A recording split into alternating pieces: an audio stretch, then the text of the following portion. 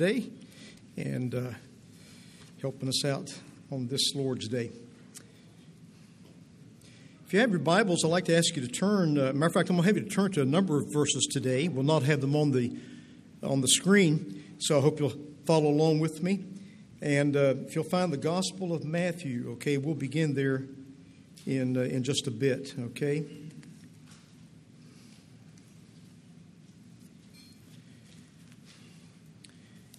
Matthew and chapter 4.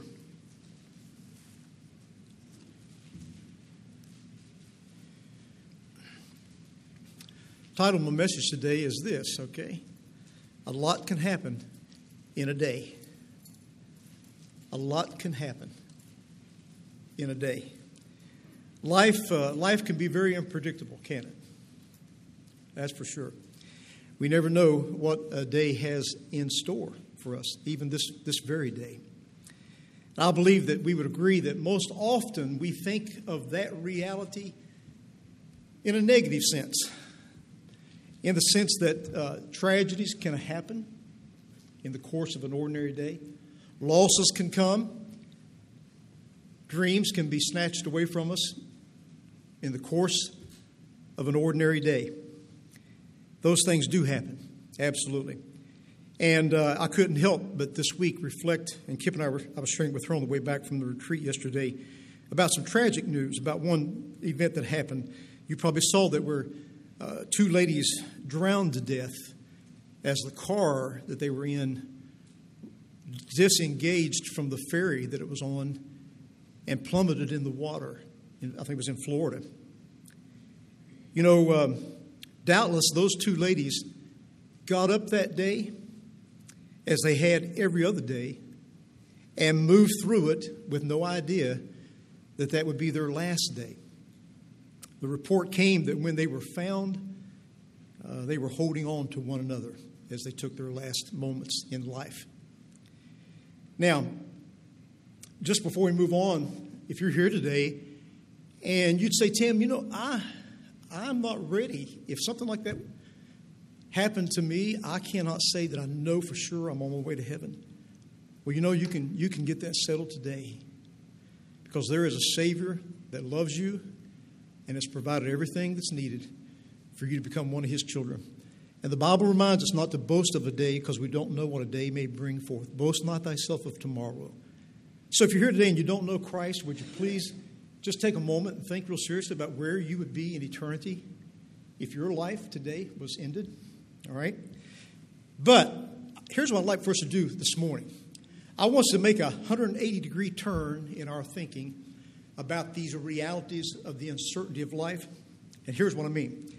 I want us to move from a negative consideration of that reality to a positive one. All right? Can you make that change now? Okay? Change gears with me. I imagine most of us in this auditorium, if not all of us, can recall some unexpected good things that have happened to us in the course of just an ordinary day. I can. I think a lot of you can. Maybe all of us can. Just something unexpected. It wasn't predicted it was going to happen. You had no idea. But it was a good thing that took place in your life just in the course of an ordinary day. You had no idea that it was going to come your direction. Things that changed our lives. Good things that changed our lives. And those days are cherished memories for sure. I've told you about some of mine. Could do so again this morning, but I won't take the time to do so. Days I'll just never forget. Totally caught off guard by something good that transpired in my life. Now, those are cherished memories, but I want to make a statement here now, okay? I believe that today, I really do. I believe that today could be such a day in the life of someone present in this auditorium, or maybe more than one. Today could be one of the most important days of your life, a day that will change your life forever. You might think, well, now what's so special about today, Tim? It's just like every other day. Yeah, I know, but a lot can happen in a day. A lot can happen in a day. Now, in just a few minutes, we're going to read from Matthew a brief story from the Word of God about some men who had some totally unexpected, positive, and exciting changes to take place in their lives as they moved through an ordinary, typical day. We're going to read this story. It's brief, and we're going to kind of ponder on it, park on it, and ponder on it for a few moments, okay? Unexpected, good changes that took place in their life. Now, I'd like to make this statement also before we go any further. I believe that for Tim Coley, okay, I do believe this.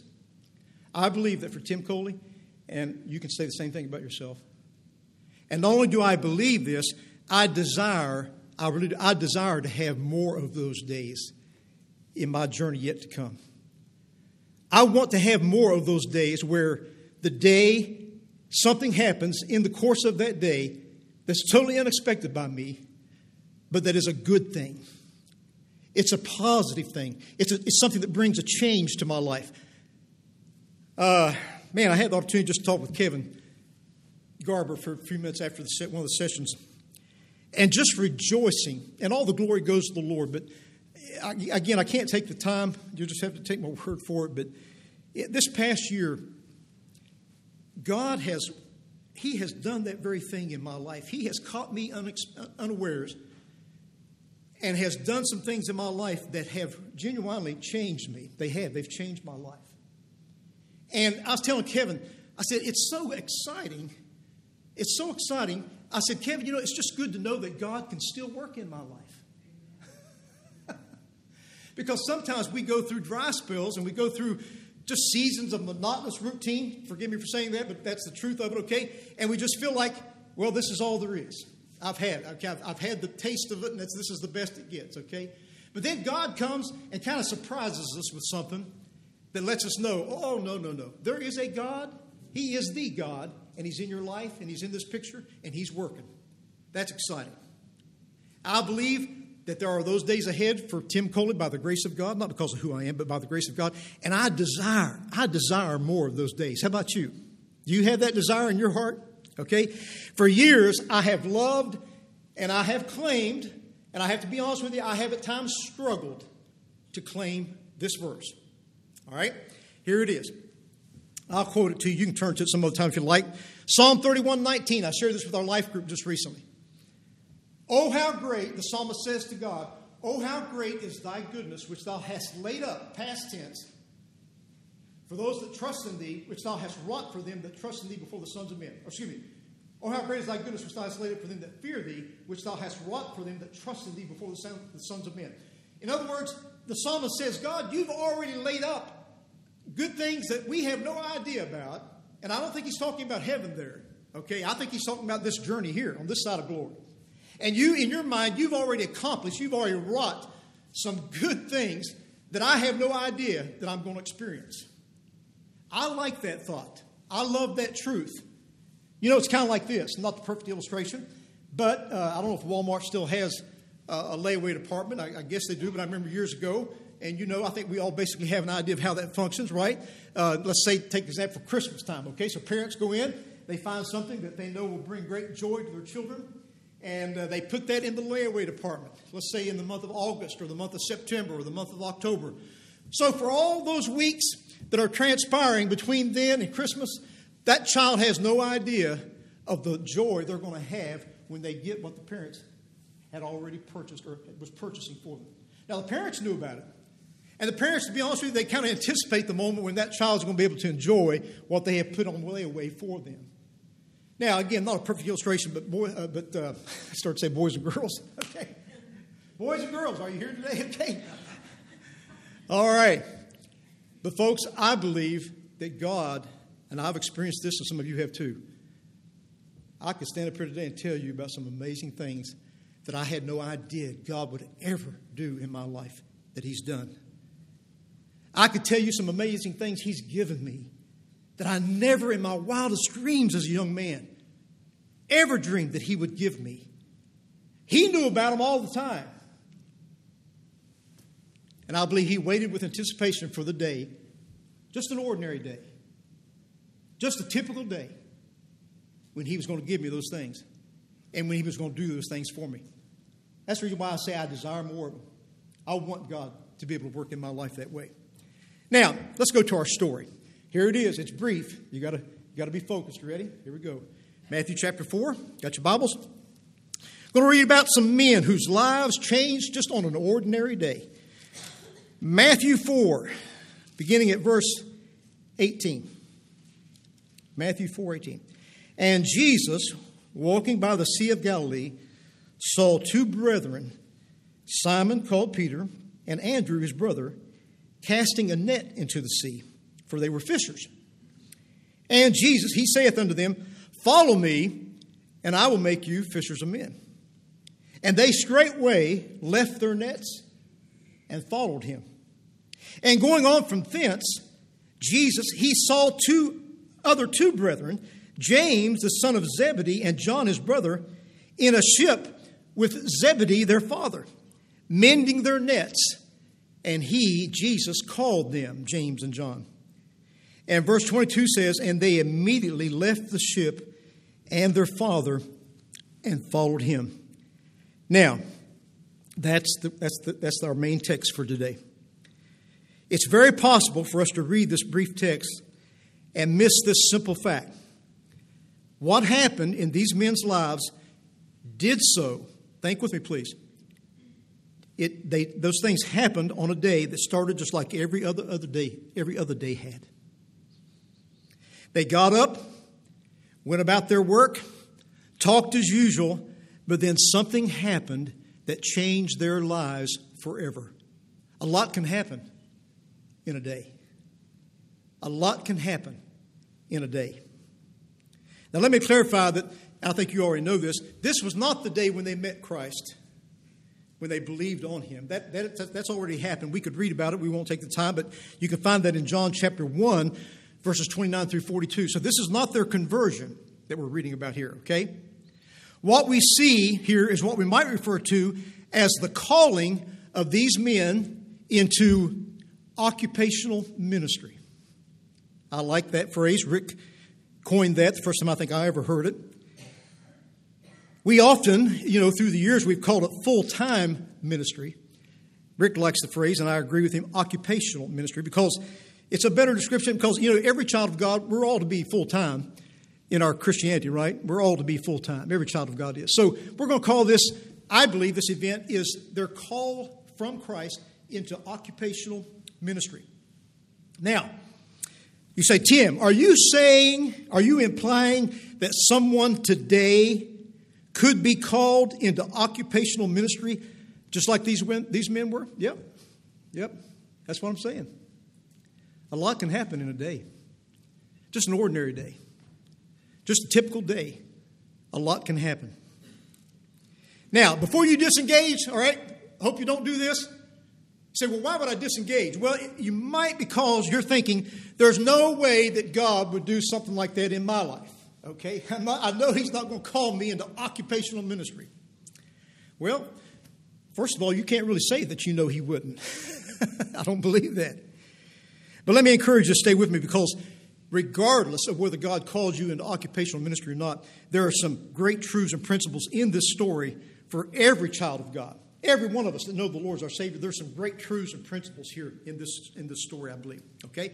So here's my 3 points this morning I'd like for you to think with me about from this story.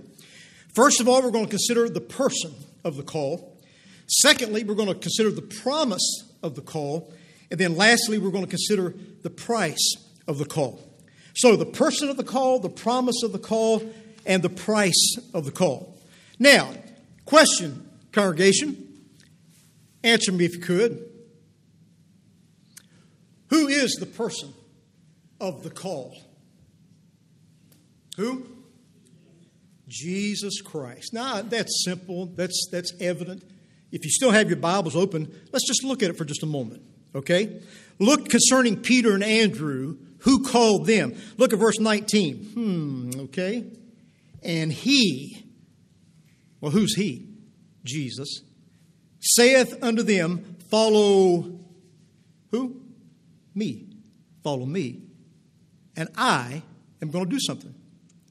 No question, the call to Peter and Andrew came from Christ. As a matter of fact, verse 20 kind of confirms it, because look at verse 20. And they straightway left their nets and followed Who? Who? They straightway left their nets and followed Jesus. Now, again, I know this is simple, but it's important. The person of the call was and it is still Jesus Christ. None other. None other. Look now concerning James and John as the story continues. Jesus moves on and he comes across two other brothers. Look at verse 21. And going on from thence, he, Jesus, saw two other brethren. Last part of the verse, and he called them. And then verse 22 tells us, and they immediately left the ship and their father and followed who? Him. Now, guys, this right here really even ties in with the first song we sang. If we go in Jesus' name, it makes all the difference in the world. Whether we're called into occupational ministry or not, it makes all the difference in the world for whom we do what we do. The person of the call is Jesus Christ. Now, through the years, I've heard comments made sometimes about men in the ministry, and I don't know. I've heard this, and maybe you have too. They say, well, that guy, he's a mama-called preacher. Or he's a daddy-called preacher. He went into the ministry because he had pressure. He was pressured by his mother. He was pressured by his father. Or maybe it was even a well-intentioned pastor. And I'm sure through the decades of ministry here in the States, there have been people who have gone into the ministry not at the call of Christ, but at the call of some other person. Hey, by the way, I like this. James and John, we've already pointed this out, but I like to think about this. They didn't respond to Peter and Andrew, did they? No. Peter and Andrew had already accepted the call. They still responded to Jesus. It wasn't the fact that, okay, we're going to get on this bandwagon too. Okay, no. Jesus called them and they answered to him individually, not to Peter and Andrew. And that's an important thing we could talk about at length, really. You know, I had a very, very influential pastor in my life from the time I was a junior boy until I left to go to college. Very, very influential for a lot of reasons. That was when my family was going through the divorce and my life was in a tailspin as a young 12-year-old boy. And they loved on me and made me a part of their family. And I spent time in their home. And one of their sons and I are very close in age. And I was just kind of like a part of the family. So he had a lot of influence on me. I have to confess that. And I will tell you this. Back in the 60s, late 60s, it was a very popular thing. And it's still happening today. And it's good. He every year, I believe it was, every year he'd round up a group of us teenagers, young people, and take us to see Tennessee Temple. All right? And I know he did that to expose us to the school, but to put maybe even to plant a desire in our hearts to go there one day. Well, it happened. It happened to me. But I want to say something very important right here. I can say today with no hesitation whatsoever that I went into occupational ministry because I, as a young man, sensed the stirring of Christ in my heart to do so. I did not go into occupational ministry because of my pastor. Yes, he was very influential. Yes, he was very intentional in getting us exposed to a Christian college, considering the idea of going into the ministry. But I can tell you with no hesitation, I am in the ministry not because of my pastor. God used him, yes. But I'm in the ministry because Christ called me. He worked in my heart. He put that there. And I know that, and I thank the Lord for it. And you know what? Christ is still doing that calling today. Are you ready? And it's happening on ordinary, typical days just like today. Yeah, Christ is still doing that work.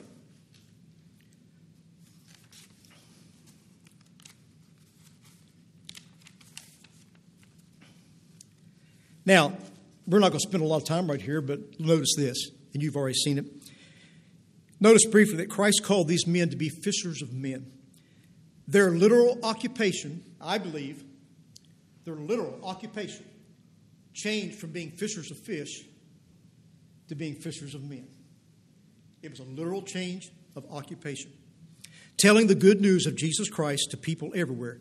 Everywhere. That was the call of God. That was the call of Christ on their lives. Now, hold on for just a moment, okay? So let's stop for just a second.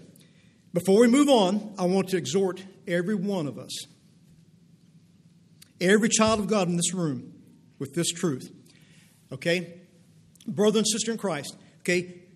You may not have been called into occupational ministry as these men were, but you have been commanded to do the same thing. Every child of God in this room has been commanded by Jesus Christ to tell others about Him.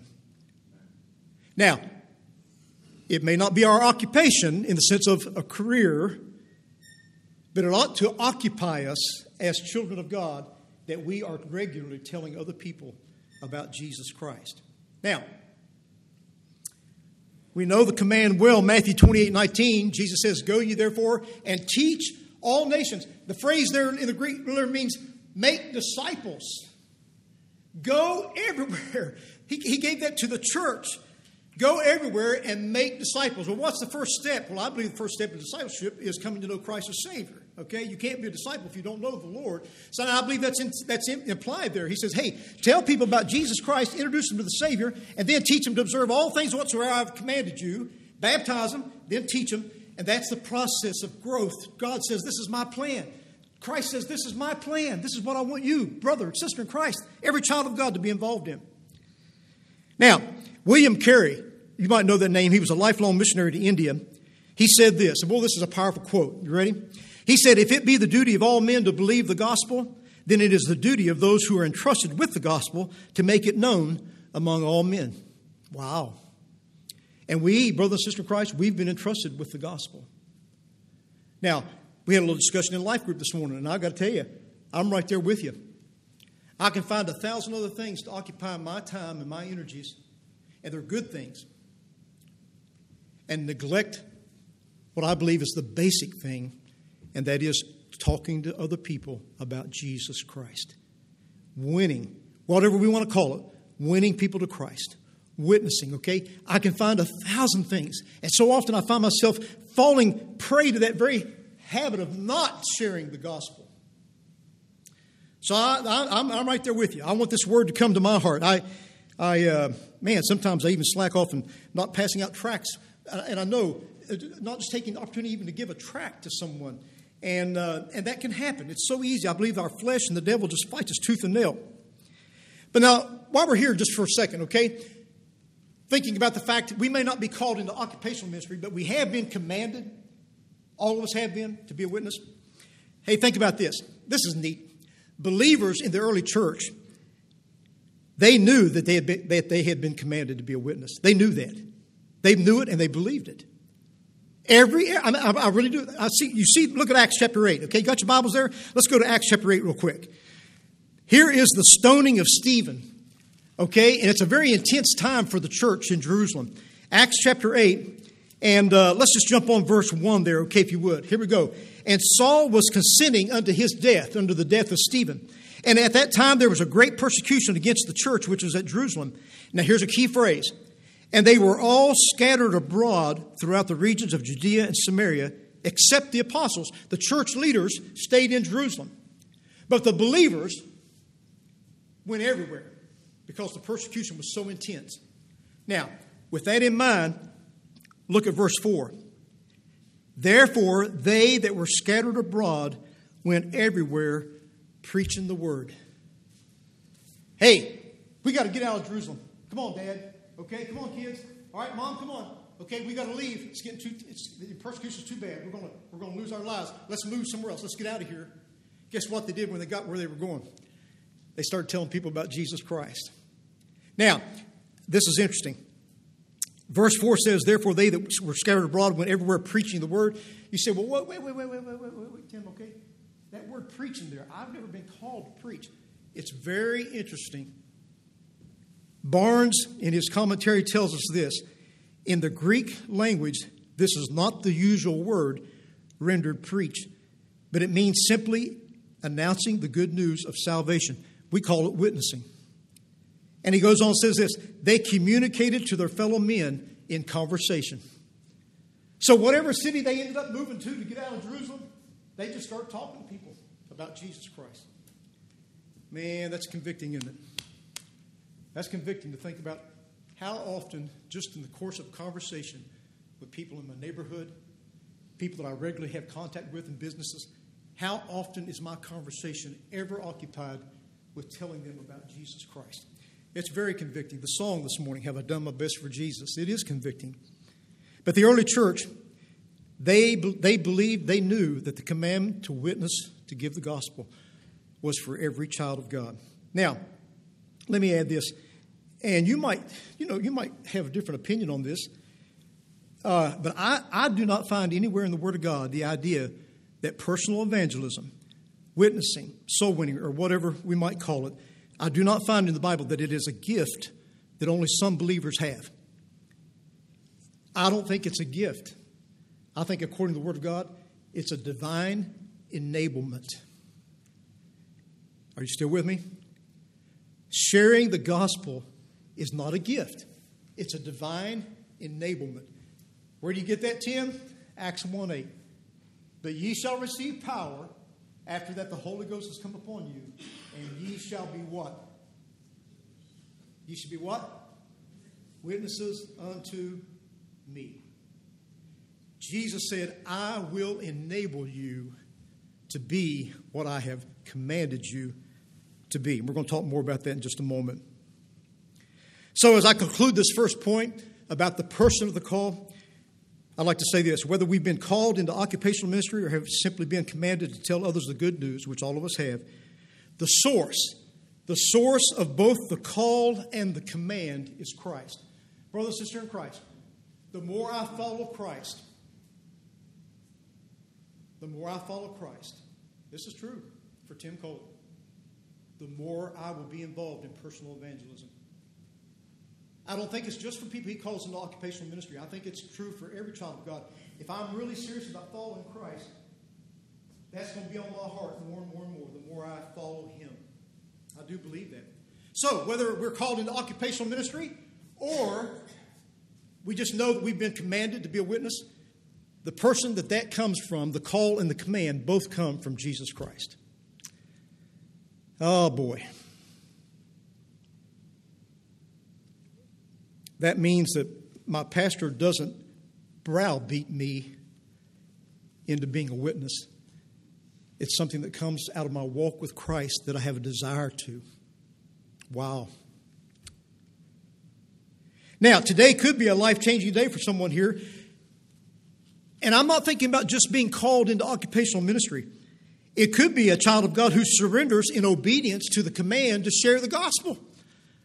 That could be, and all these changes, folks, that I'm talking about this morning, okay, are you with me still? All these changes I'm talking about, they don't have to be, monumental, major, big changes. They can be just little things that are steps of obedience in faith to what Christ is stirring us to do. And those are exciting too.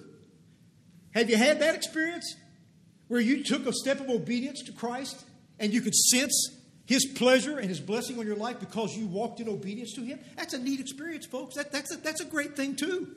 And it can happen on an ordinary day, just like today. Okay? It can. He's still calling, and His command is still going forth to His children.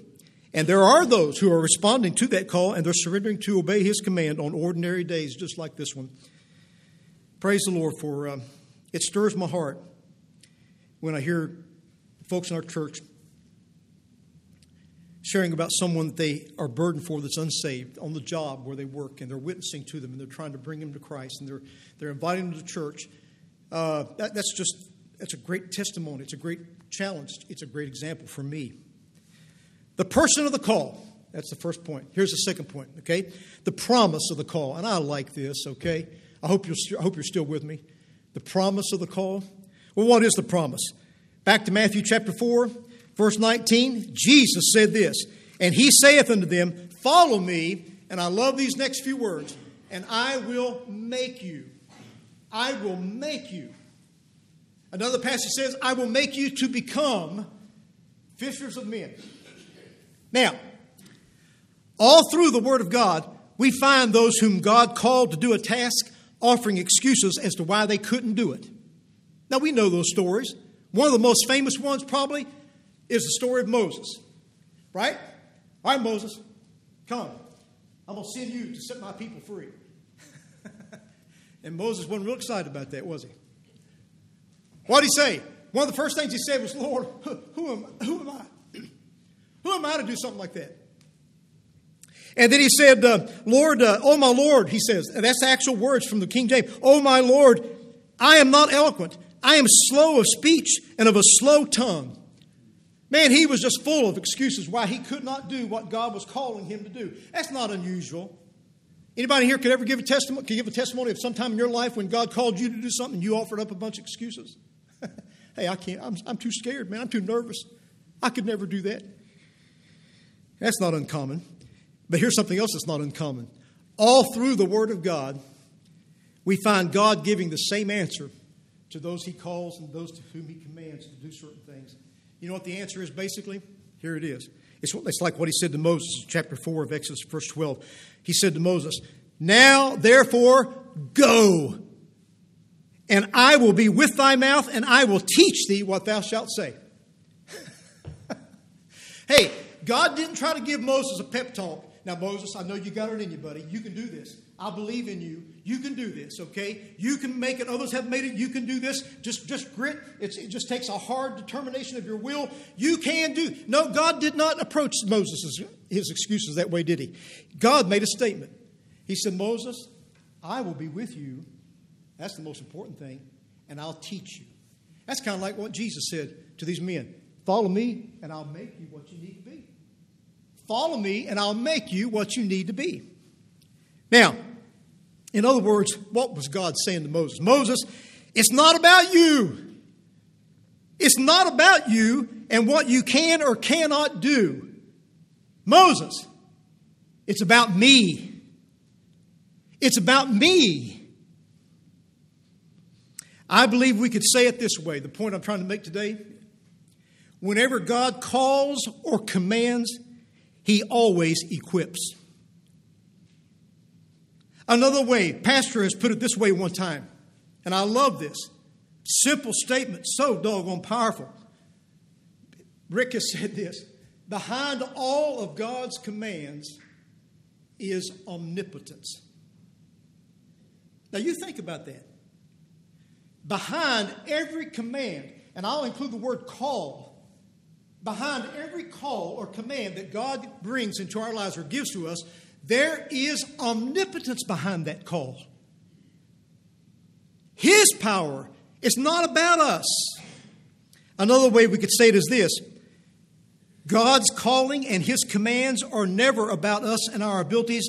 They are about Him and His abilities. And I like this. The only ability, are you with me? The only ability God's looking for is availability. That's the only ability God's looking for. A willing heart. An obedient, a surrendered heart. Years ago, I've told you this before. Dear friend of mine that loves the Lord, we were just chatting. He made this comment about the matter of witnessing. He said, Tim, I will never be able to sit down and just share the gospel one-on-one with somebody. I'll never do that. I'll never be able to do that. Well, I appreciated his transparency with the struggle that he's having. But you know, biblically, he's not right. Biblically, God always enables us to do that which He commands us to do.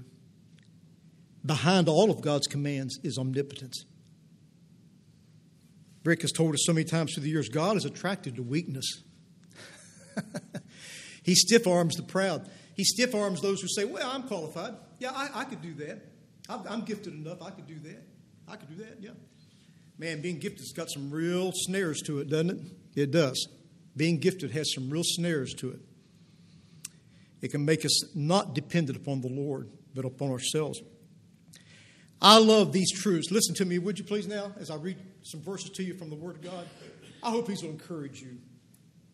Because you know what? There could be a brother or sister in Christ in this auditorium today who God is putting His finger on, and He is calling you into occupational ministry. Yeah. I mean, it's happening on just ordinary days like today. It is. God's still calling. Or there might be a brother or sister in Christ who's just struggling with being obedient in some area of your life, and we're talking particularly about the matter of witnessing, of sharing our faith. And you know what? This day today could be a day that your life changes. Oh, not that all of a sudden you just become this bold, just tremendous witness for Christ. But no, you just start taking those baby steps and saying, hey, I can pass out tracts. I can talk to that person that I do business with, I've done with for years, and they know me, and I know I can. Lord, you can help me do that. You can do that through me. So those types of things might happen. So if that's where you're at, maybe you're not, but if you are, I want to give you some encouragement, okay? Listen to this good truths from the Word of God. Here we go. You might want to write these references down, look at them some other time. 2 Corinthians chapter 3, verses 5 and 6, the first part of verse 6. Paul says this, not that we are sufficient of ourselves to think anything as of ourselves, but our sufficiency is of God, who also hath made us able ministers of the New Testament. Man, you can't get any gooder than that. I've lost a lot of you, haven't I, this morning? You can't get any gooder than that. Not that we are sufficient of ourselves to think anything as of ourselves, but our sufficiency is of God, who hath made us able ministers of the New Testament. That's Paul's testimony. That's the great apostle Paul. It's not all about me, brothers and sisters in Christ, Paul's saying. It's all about the God who called me. I love this. I think Pastor shared this just recently. Here's another passage you might write down. I'll read it to you. 1 Corinthians 1, 26 through 28. For ye see your calling, brethren, how that not many wise men after the flesh, not many mighty, not many noble are called, but God hath chosen the foolish things of the world to confound the wise. And God hath chosen the weak things of the world to confound the things which are mighty, and base things of the world, and things which are despised, hath God chosen, yea, and things which are not, to bring to naught things that are. Man, God goes looking in a whole different way than what we most of the time do. God says, I'm looking for people who are available, not for people who are qualified. I'll do the qualifying. I'll do the equipping. I just need someone that's available. Wow, I love this. Paul said this statement about his own ministry. Whereof I was made a minister. Ready? Listen to this. According to the gift of the grace of God, given unto me by the effectual working of His power. His power. And then I also love this verse. Now, this is in the context of giving. So I'm going to tell you right up front, I'm going to pull this out of its context, but I think it's a legitimate application to what we're talking about today. Any area of ministry. Well, I tell you what, you need to look at this rather than just listen to me quote it. Won't you eyeball it with me, okay? Ready? 2 Corinthians chapter 9. Go there with me if you would. 2 Corinthians chapter 9, verse 8. I said a minute ago it couldn't get any gooder. I think this one's a little bit gooder. 2 Corinthians 9 and verse 8. Man, you got to listen to this. You got to see this. And God is able. Wow, we could stop right there. Some of you sitting this morning think, well, it'll never happen in my life. I'll never be called into occupational ministry. I'll never be able to be a witness for Christ. Well, God's able to make all grace abound toward you, that ye always, having all sufficiency in all things, may abound to every good work. Now, what do you say to that? Can I get an amen? Can I get an oh me? Can I get a, I'm not listening, Brother Tim. Yeah. Thank you, John, for your honesty. Appreciate that. Hey, guys, here's the bottom line. This thing about being called into occupational ministry or being obedient to the commands of Christ, it's not about us. It's all about Him. And the quicker we learn that, the better off we're going to be. Because He will do through us that which we cannot do and will not do on our own. Anybody here can give testimony to that? Anybody here ever experienced Christ doing something through you that you know, humanly speaking, you could not have done on your own? Yep. Yep. You know, sometimes we say things like this. Oh, I could never be like so-and-so. They're just so good at teaching. They're so good at singing. They're so good at sharing the gospel. But you know what, folks? The truth of the matter is this. That they are people just like you who have made themselves available to God and have trusted Him for His enabling grace. That's the only difference. That's the only difference. The same God that is enabling them wants to enable you and I, if we will be available to Him. So today we've seen the person of the call. Secondly, the promise of the call or of the command, either one. And then here's the last, and that is the price of the call or the command. Now, if you got your Bibles there, let's go back to Matthew 4, and we're going to be finished here in just a moment, okay? Matthew 4. And we looked at that little story. Let's look at it again. The price of the call. Concerning Peter and Andrew, our text tells us that when Christ called them, verse 20, look at it again. Verse 20. And they straightway left their nets and followed Him.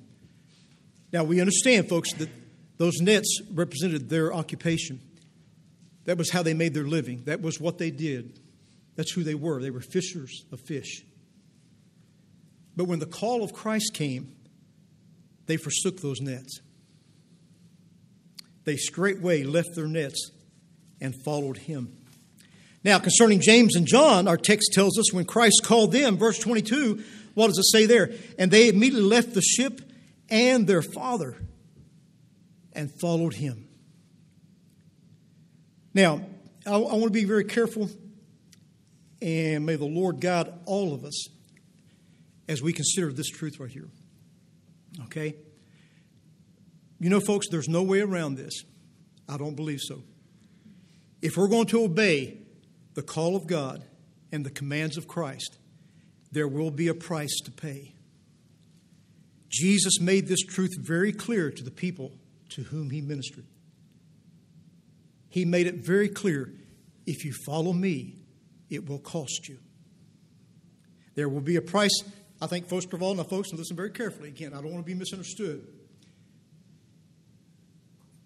And this is something that you have to get along with the Lord and wrestle with Him over. I do believe this sometimes, absolutely. But there will be a price to pay in our relationships, whether it be family or friends. There will be a price to pay if we're going to follow Christ in our relationships. Luke 14:26, and this is Jesus. He said this, if any man come to me and hate not his father and mother and wife and children and brethren and sisters, yea, and his own life also, he cannot be my disciple. Now that's mighty strong words there. That's mighty strong language.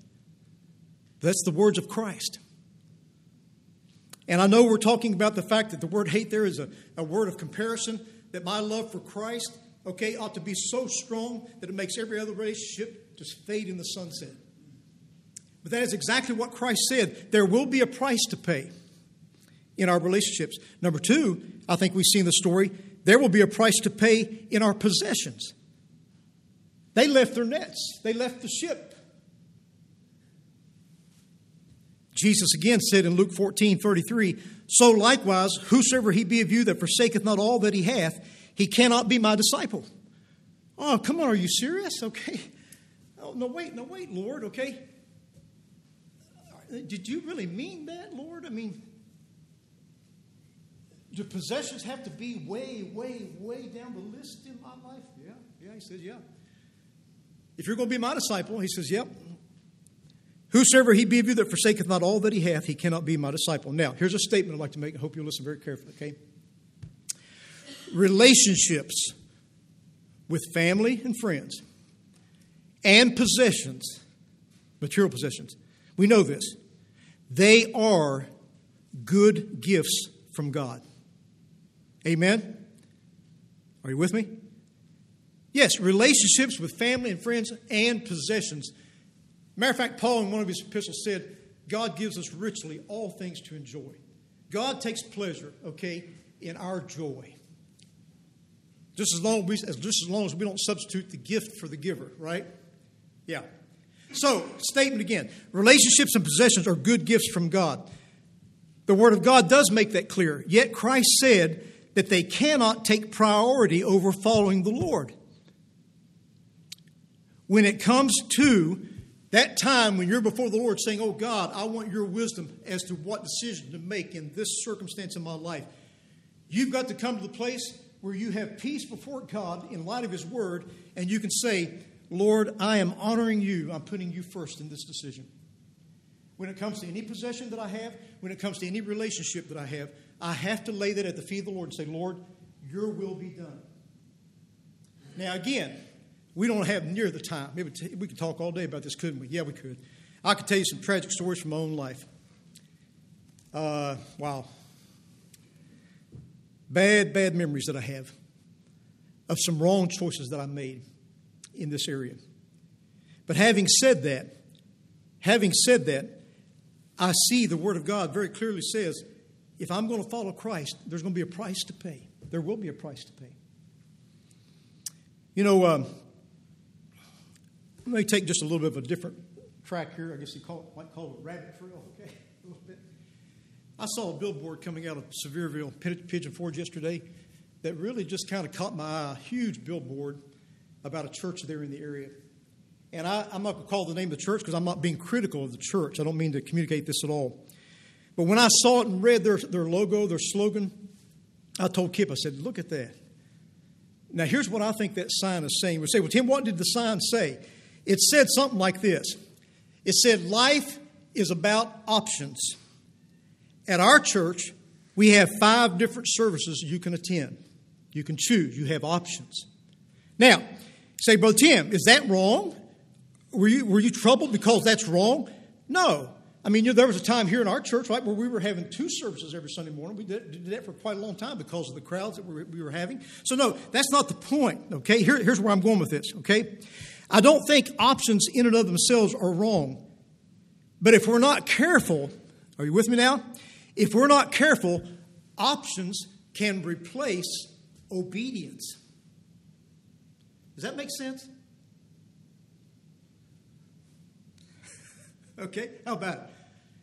Options can replace, and you know what, folks, you think about it. We can call it other things, I realize, but I think in our society here in the United States of America, I believe we have option overload.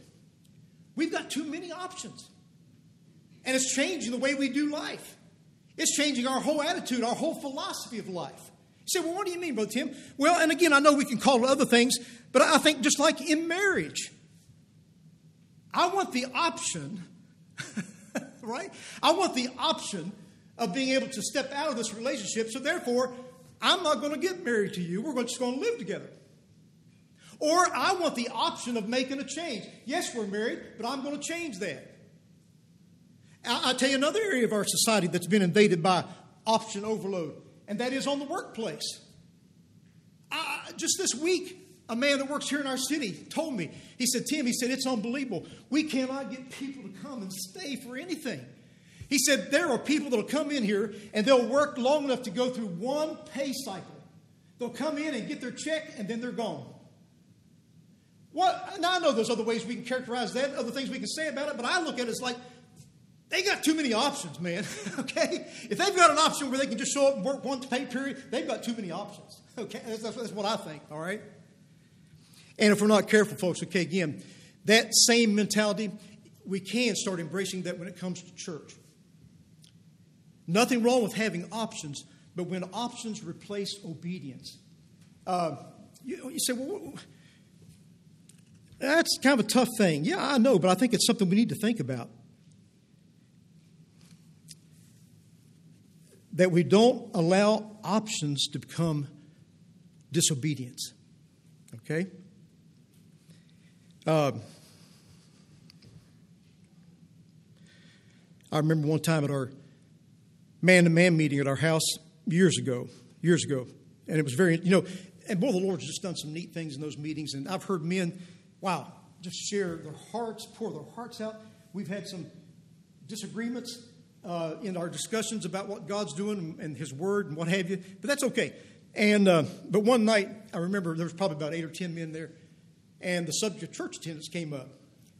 And I think, if I remember right, the comment was made, well, you can't find in the Bible where they had Sunday morning, Sunday night, and Wednesday night. You just can't find that. Therefore, I don't believe it's a necessity. That was the viewpoint of one person, okay? And I was just listening. I was watching the dynamic take place between these men, to see what they were going to say. And one brother, not pharisaical at all, just being genuine, he spoke up and he said, well, guys, he said, I know it's not in the Bible. But he said, just for my own sake, he said, I need to be there as much as I can. I need that in my life. There's a spiritual need in my life. I have a hunger for that. So it's not a matter of 3 times a week. He said, it's not a matter of me being legalistic and conforming to what the church expects. He says, I just want to be there. And again, this is a matter that you take before the Lord and say, Lord, okay, what's your pleasure? What's your desire? I never will forget, y'all might remember the transient man, Roger, that came to church here for a good long time. And he made a profession of faith. And Roger and I became close friends. And I love that brother. He helped me on a couple projects around the house. We made a trip or two together just to pick up some stuff and come back to Huntsville. And he had a rough past. He did. He had a very rough past. And some of you remember he actually passed away here on the church property a number of years ago. He was showering, getting ready for services over in the gym, and had a heart attack, I believe it was. And that was a tough thing. Wow. But Roger, he was a blessing to me in ways he never knew. I remember not too long before he died, he called me one morning on his cell phone on his way to work. He was working with Brother Don at that time. And he said, Tim, I'm just calling you because he said, I'm just happy in the Lord today. He said, the Lord's working in my life. And he said, I'm just so thrilled about it. And man, that was a blessing to get a phone call like that, from a transient guy that's just kind of making his way through life. But I remember one time we were having a revival. And Roger wasn't really much of a church guy. He hadn't been in church much in his life prior to this time. And so in our conversation, this was like on Wednesday, I believe it was. And he said, man, Tim, he said, I'm looking forward to the rest of this week of revival meetings. And I said, oh, Roger, I said, hey, tonight's the last night. I said, we just went Sunday through Wednesday. And Roger was so disappointed. And he said, what? We're not going through the rest of the week. And he made this statement something like this. He said, Tim, I need those meetings. Wow. That spoke to my heart. That dear man wanted to be here because he knew he had a need. You see, folks, if we're not careful, options can lead us into not being obedient. We need to be careful. We got to be careful. Right? We just got to pray about it. We got to go before the Lord. Say, Lord, what would you have me to do? So, first of all, the person of the call or the command. Secondly, the promise of the command or the call. I will make you. I'll work. I'll do it through you. I'll do it. And then lastly, all right, that challenge, that truth, okay? I will make you what you need to be. I'll send you forth. I'll do the work. The person, help me out here, the promise, and the price. The price. Okay, let's pray. Lord, thank you.